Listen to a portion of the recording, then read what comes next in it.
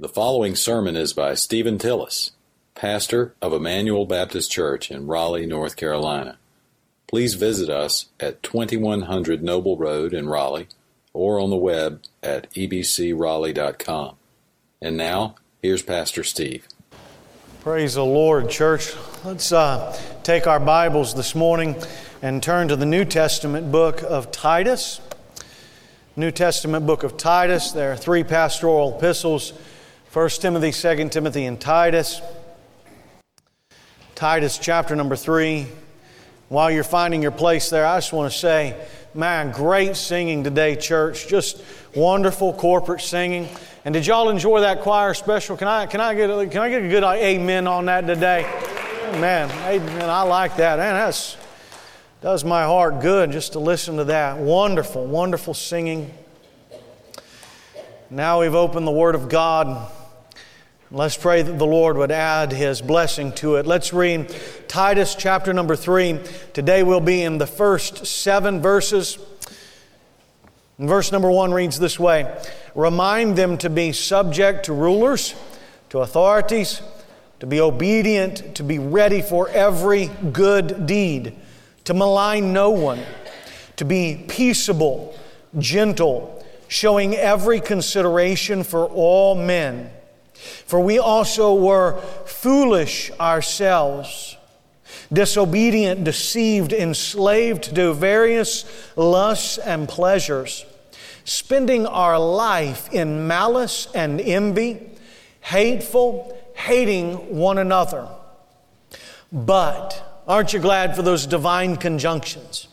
"But when the kindness of God our Savior and His love for mankind appeared, He saved us, not on the basis of deeds which we have done in righteousness, but according to His mercy, by the washing of regeneration and renewing by the Holy Spirit, whom He poured out upon us richly through Jesus Christ our Savior, so that being justified by His grace, we would be made heirs according to the hope of eternal life."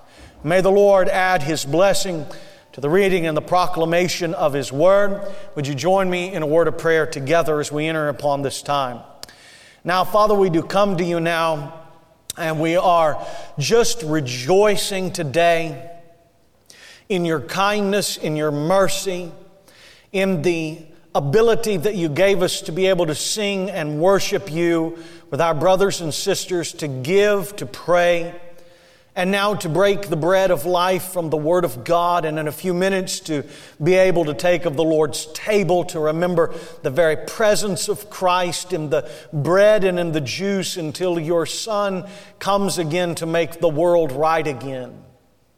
And so now I pray for every heart and every mind and every soul that is under the sound of my voice, that we would be prepared to listen to You, that our hearts and minds would be changed by the truth of Scripture, that Jesus Christ would be lifted up and exalted and honored, and that we find Him to be sufficient for every moment and every area of life. I pray for my friends that came in here today, Lord, and they are on top of the spiritual mountain. May You continue to help them to breathe the air of heaven in joy. I pray for my brothers and sisters who find themselves deep within the valley of life. I pray that they would find You to be the lily of the valley and the grass to grow greener in the depths of the valley as they learn to trust in You. And for the vast majority of the people in this room who simply are on one side or the other of the mountain, either crawling up or falling down, may we continually remember that Jesus is good. May we learn to live our lives in light of what You have done for us. And we shall love You and bless You and thank You. We do all of this in advance already. For it is in the name of the Lord Jesus we do pray today. Amen. Election ads make me gag. Amen? The only good thing about this coming Wednesday morning is that Tuesday is over with. No matter what side of the aisle that you fall on, no matter your political beliefs or not, nobody is ever as bad as those ads make it out. You watch those ads, you'd think the other person is the worst person in the entire world.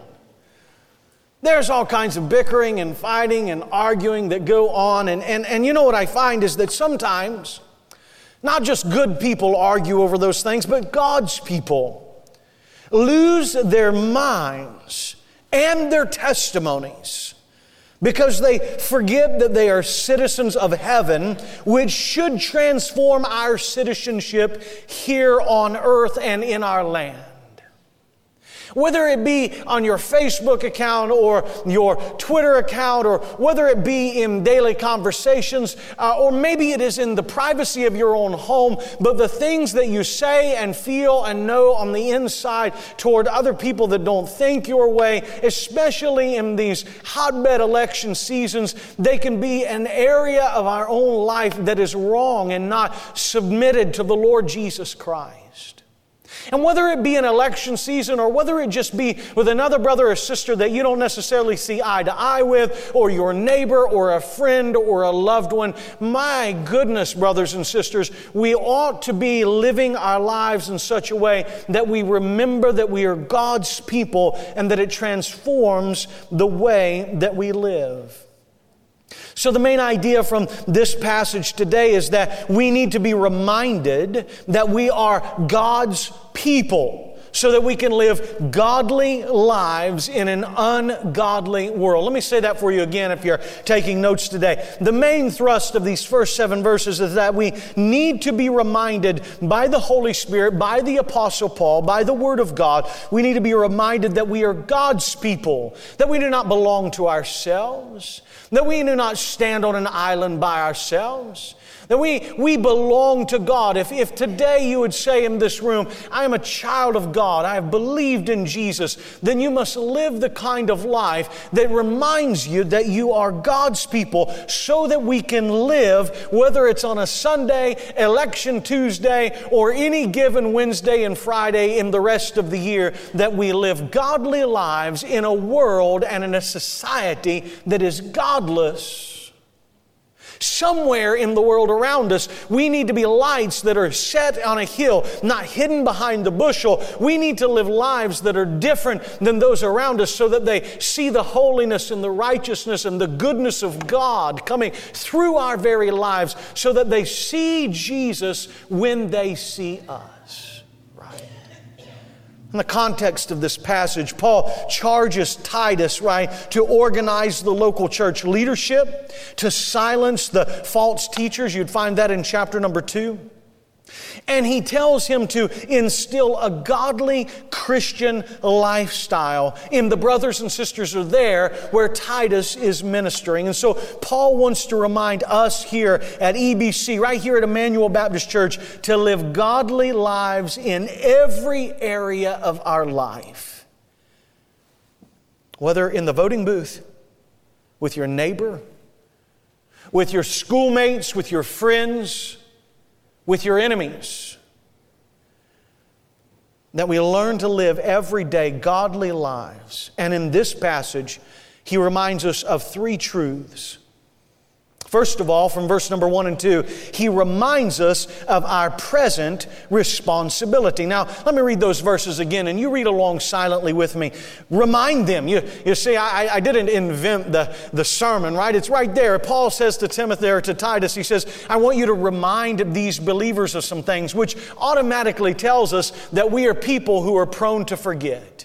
We are people who are prone to live in our own value and our own power and our own ability rather than remembering that we are God's children. And so he says, remind them to be subject to rulers, to authorities, to be obedient, to be ready for every good deed, to malign no one, to be peaceable, gentle, showing every consideration for all men, or it's a generic term meaning for every person in the world.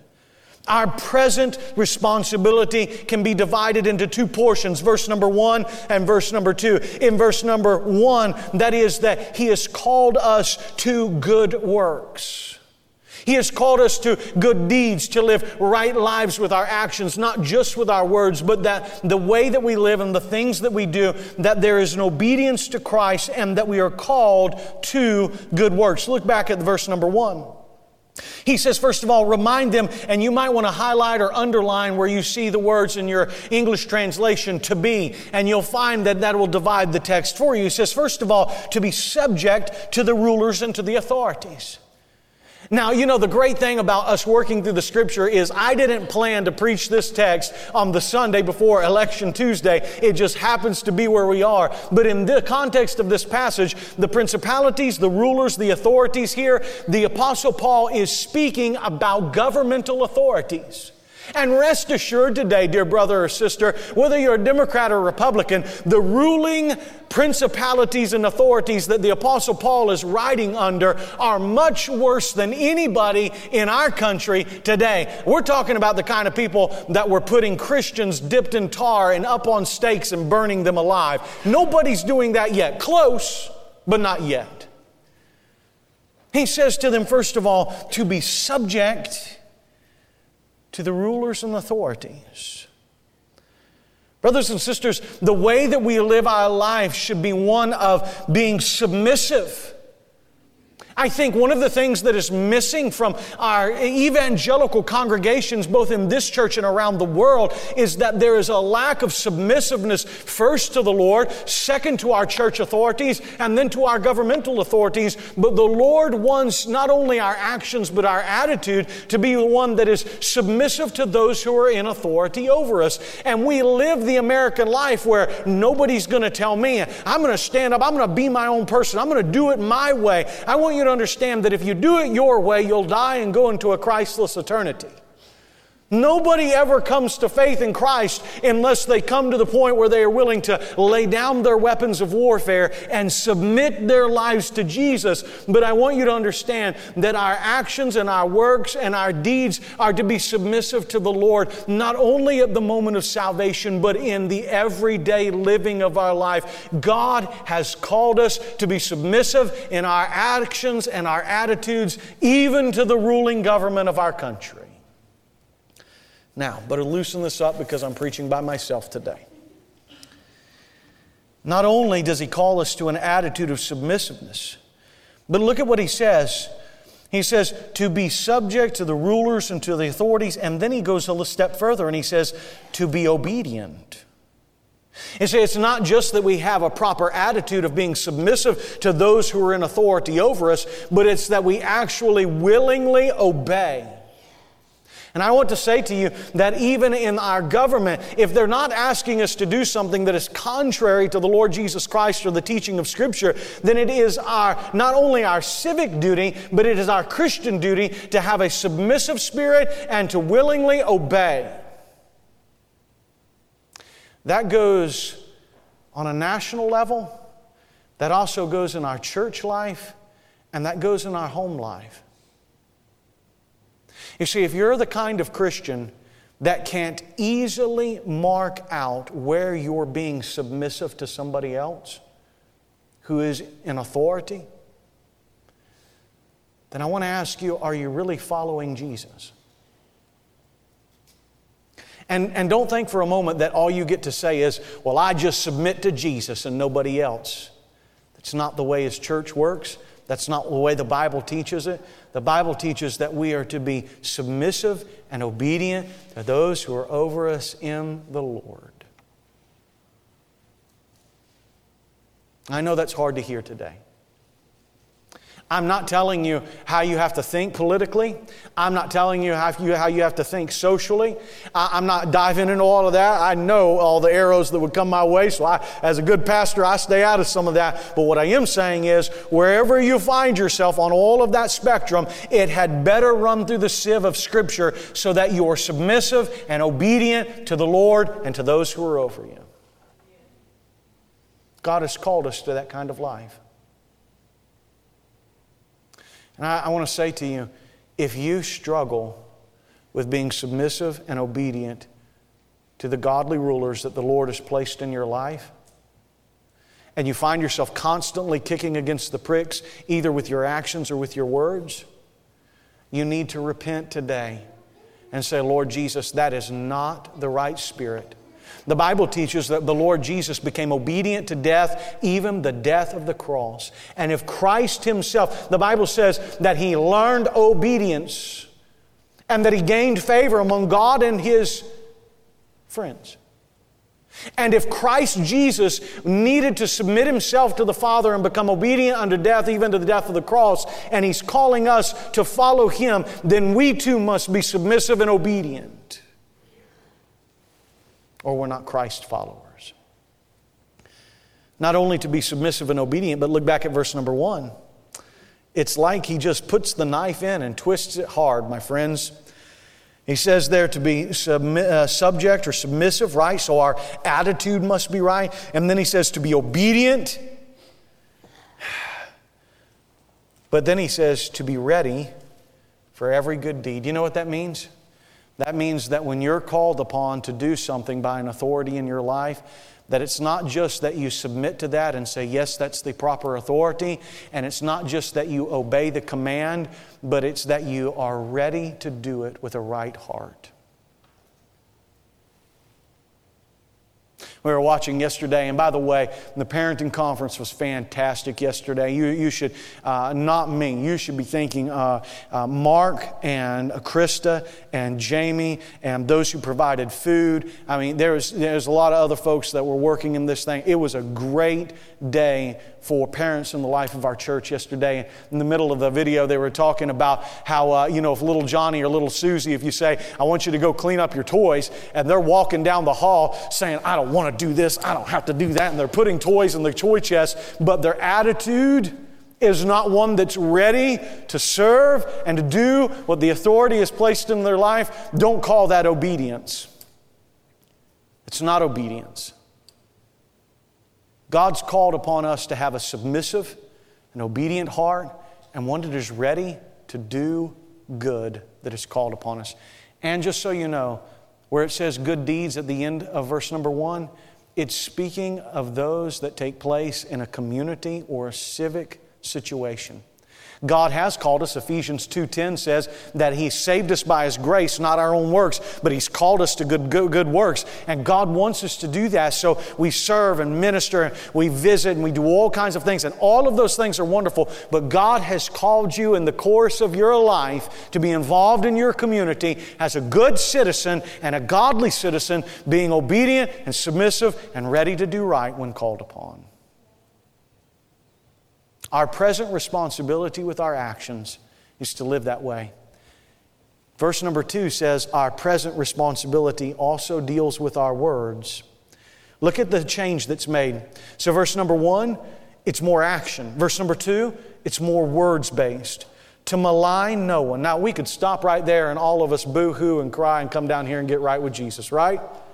Is there anybody in here today that's going to say, I've never maligned anyone? You might say that it's because you don't have any idea what the definition of that word is, but have you ever spoken ill of somebody to their face or behind their back or under your breath or in your mind? You see, to malign no one, to be peaceable, gentle, showing every consideration for all men. Earlier this week, I wrote it down. Connie and I were laughing a little bit.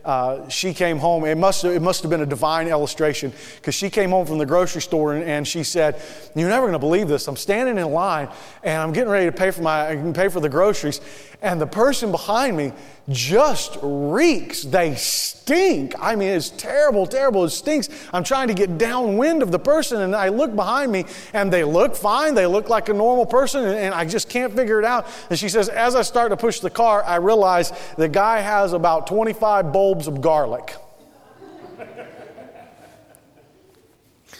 And I told her, this is the intersection of a divine illustration, because as she was at the grocery store, I was burping one baby on Monday and trying to keep the other one from grabbing the blinds, and I was texting some of my sermon into the phone, right? And I was trying to say, we need to have godly words. And do you know what came out? We need to have garlic words. Divine illustration. Brothers and sisters, I want you to understand, God does not want you to have garlic words. But isn't it true in our life that many times our words reek of garlic rather than smelling like the rose of Sharon, the Lord Jesus Christ? You remember what your parents taught you when you were little? If you can't say anything good, then just don't say anything at all. That might not be a bad place to start, but maybe what we need to do is say, there's something wrong with my heart, and that's what's keeping me from saying something nice. And so rather than just being quiet and holding in all of the feelings of hate and meanness and anger that I have towards somebody, I need to get right with Jesus so that the words that come out of my mouth are not maligning. They're not hurtful, but they're peaceable and gentle and kind. I was walking in here, kind of opened my Pandora box of my life up a little bit. I was walking in here and praying earlier this week and praying for you and praying for my own heart and praying through this text. And I'd had a conversation with a friend of mine. And they said something to me. Don't worry, nobody in the church, long, long way, far, far away. But over the course of the conversation, they said something that jabbed me and stuck in my craw. Now, none of y'all look at me all pious because I know you've had the same conversations with people, okay? They said something and it hurt and it bothered me and it made me angry. And I spent 10 minutes of my prayer time walking around this sanctuary trying to think about how I was going to answer them back. Well, this is what I'm going to say, and that's what they're going to say, but this is what I'm going to say behind that. And have you ever played that kind of commentary out in your own mind? Mm-hmm. Everybody go like this, please, so I don't feel alone. You know you do that. You play these scenarios out in your mind. And then I read the end of verse number 2, this little phrase, verse number 2. Showing every consideration for all people. And it was as if the Lord kind of spoke into my life. Listen, it wasn't some divine voice from heaven that sounded like James Earl Jones, all right? It just, in my heart, through the Word of God, it's like, why do you need to fight that battle? Why do you need to perpetuate an argument? Why don't you just let that go? And why don't you show consideration to them? And realize that they might have not had the best week, and there might be some things going on in their life that I don't have any idea about.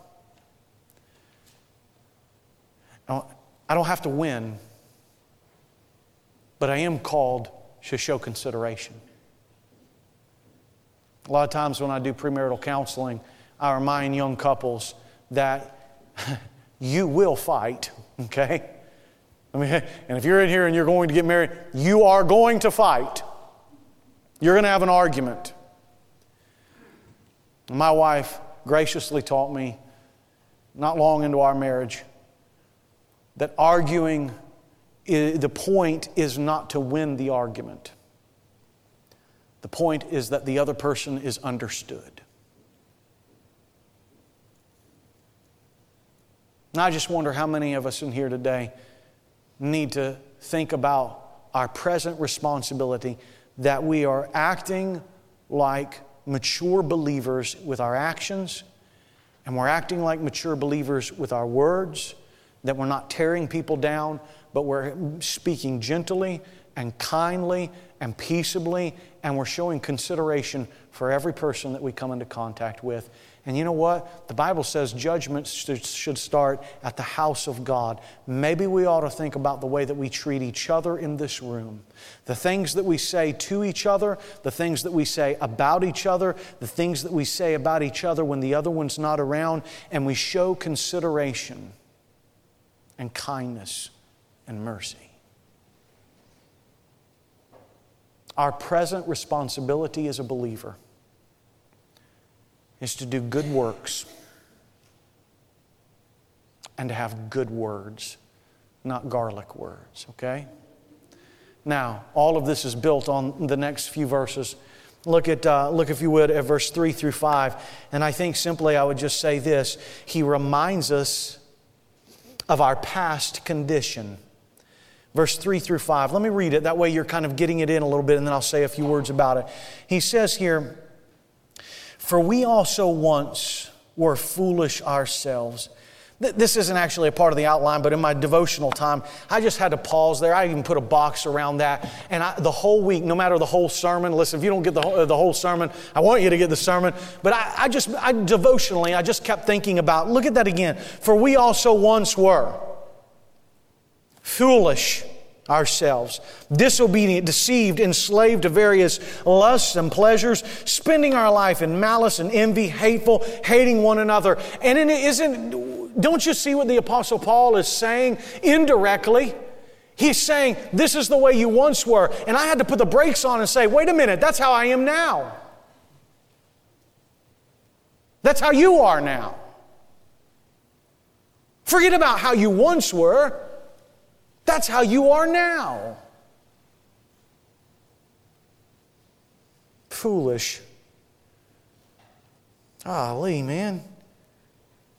Things that come out of our mouth and the things that we do, and you look back and you say, that's foolishness. That's disobedience. I'm deceived. I'm enslaved to various lusts and pleasures. I wonder how many in this room right now, you have some silent, secret lust in your life that you are in prison to. And here we back are again on Election Tuesday, spending our life in malice and envy, hateful, hating one another. Hey, brothers and sisters, I want you to know something. I do not watch argumentative cable news shows.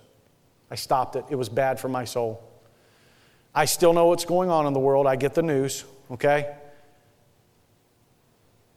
It's not good for your soul to argue and fuss and fight and have malice and anger and hatred. And it can't be good for your soul to watch that kind of stuff play out before your eyes all the time. Amen. Just be careful. I'm not telling you you can watch whatever you want. I'm just telling you, be careful. I better stop and teach for a moment. You see, everybody in this room agrees with me that if you read the Bible and you follow Jesus, that will come on the inside and change you, and you'll naturally begin to speak and live like Jesus the more you take in Jesus. Is that correct? Everybody say amen, because that's right. So, if you watch hatred and malice and envy and frustration and fighting, and you live in that cesspool all the time, what do you think is going to bubble up from the inside? Now you figure that out. Let me get back to the sermon, all right? I stopped preaching. I started meddling. I better get back. Look, verse number 4 and 5, and then I'll just say a few words. But when the kindness of God, our Savior, and His love for mankind appeared, He saved us. Maybe you just want to, that stood out to me this week. He saved us. God saved us by the work of Jesus. And then He says as much right here. He says, He saved us not on the basis of deeds which we have done in righteousness. Now look, the author's careful here with the prepositional phrase, not your righteous deeds, but those deeds that are done in an effort in order to gain righteousness. God didn't save us according to us, what we have done, but according to His mercy. The word there, according to mercy, it has the concept of pushing down. The weight of heaven and God's mercy is what brings the salvation of Christ to the world. By the washing of regeneration and the renewing of the Holy Spirit. These are not two separate actions. They're all the work of the Holy Spirit. It is the work of the Word and the work of the Spirit in the heart of a human being that produces life transformation. Well, our past condition, let me say a quick couple of words. First of all, from verse number 3, you notice here our past condition was one that was just Christ-less. In darkness, in bondage. Isn't that what it says there in the equivalent? That we're deceived, that we were enslaved. That's who we were. I want to say to every believer in this room, don't go back to where you were. If you were in the heart of the dungeon of the prison, why would you go back and shut yourself in that prison? Christ has broken the bonds and released us and give us new hearts. So let's not live where we once were. But our past condition was one of darkness and in despair and in bondage. We were Christless, but we've been made clean. Look at verse number 4. But when the kindness of God our Savior and His love. Hey, you want to see just a little interesting word study? Notice verse 4. What does it say about God? His kindness and His love. Do you know the word for love here is philanthropic? It is the kind of love that gives. In fact, that is the Greek word that's behind here. It means to give. In His kindness and in His giving, loving loyalty. Now go back for 1 minute to the end of verse number 3 and look at what's true of us. Malice, envy, hateful, and hating each other. That's where we were. That's who we are. But not God. God's kind. And God's loving. And God is giving. And then look what it says at the end of verse number 4. The word here is parousia, right?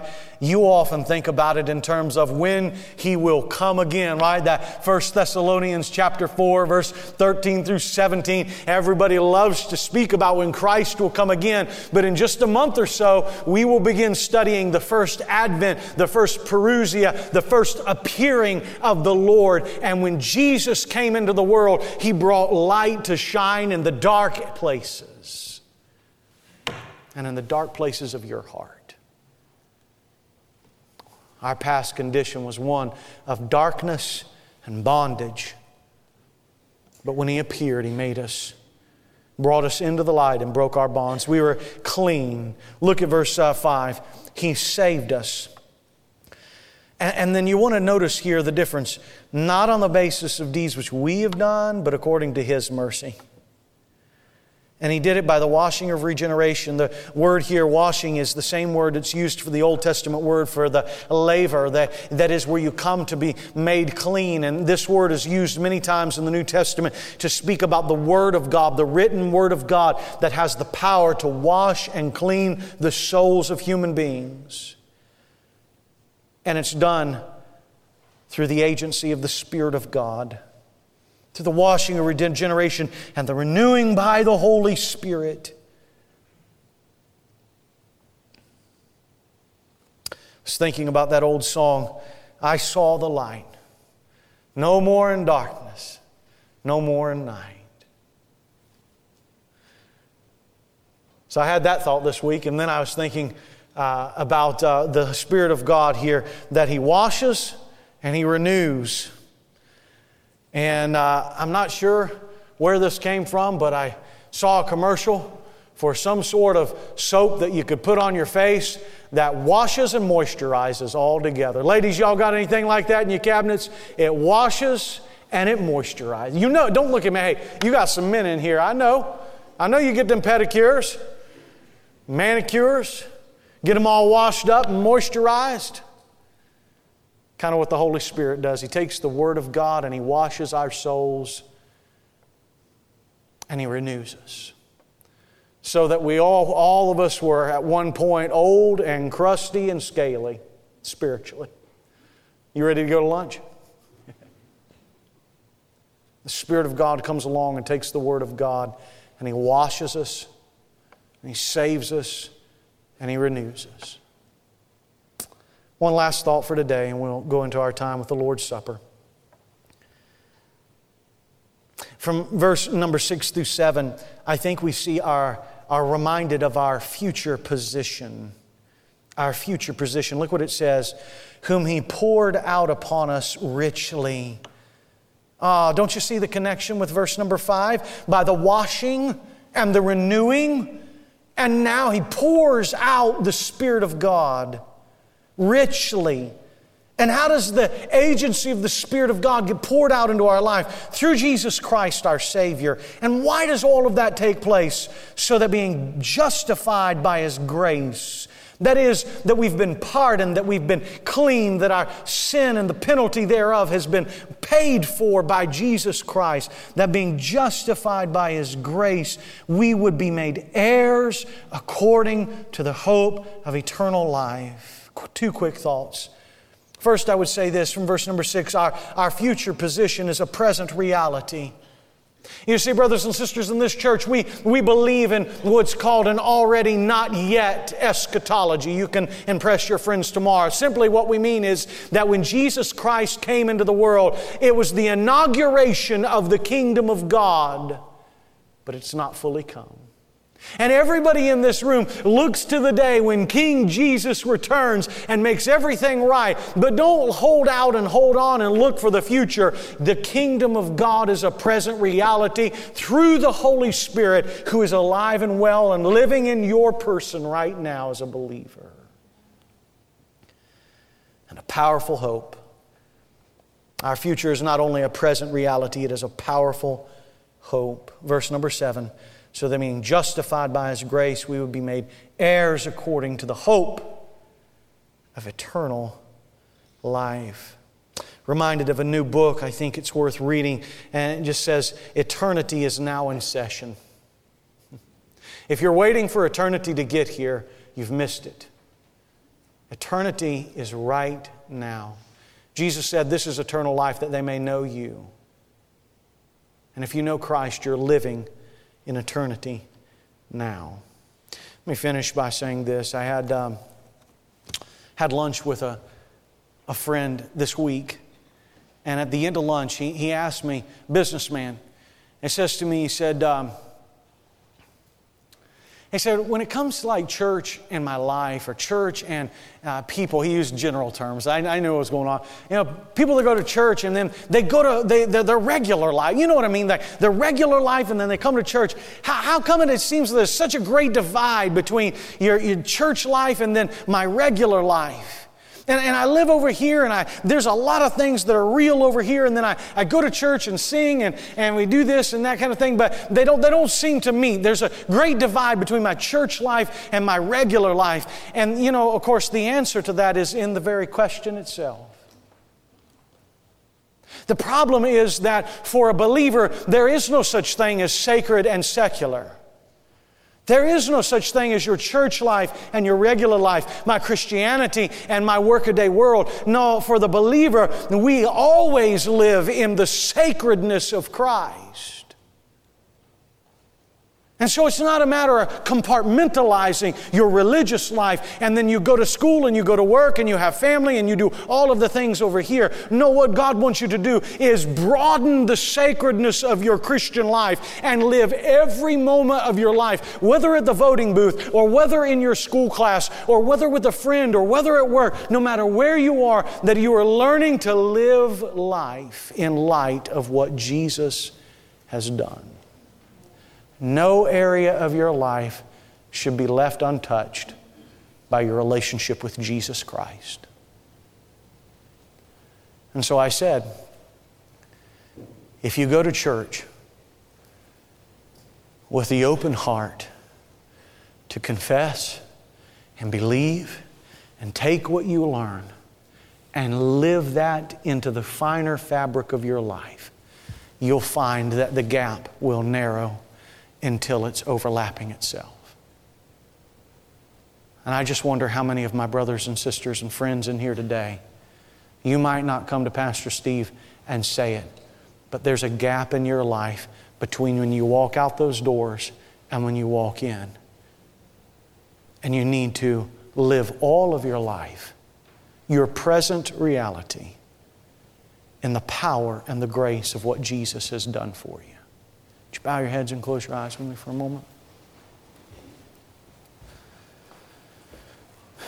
Heads are bowed, eyes are closed. Hey, I'm not sure what your prayer life looked like this week, but right now is an opportunity for you to pray and just quietly talk with the Lord.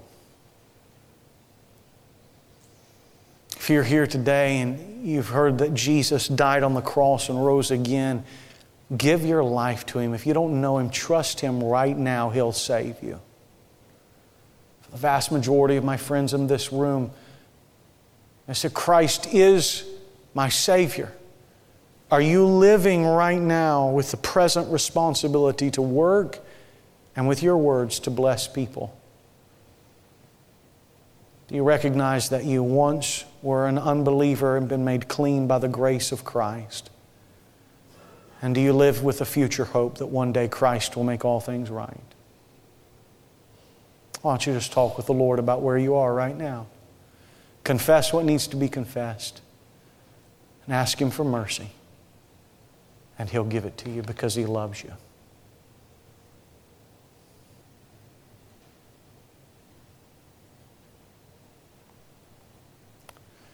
Let me pray for us, and we'll enter in on our time.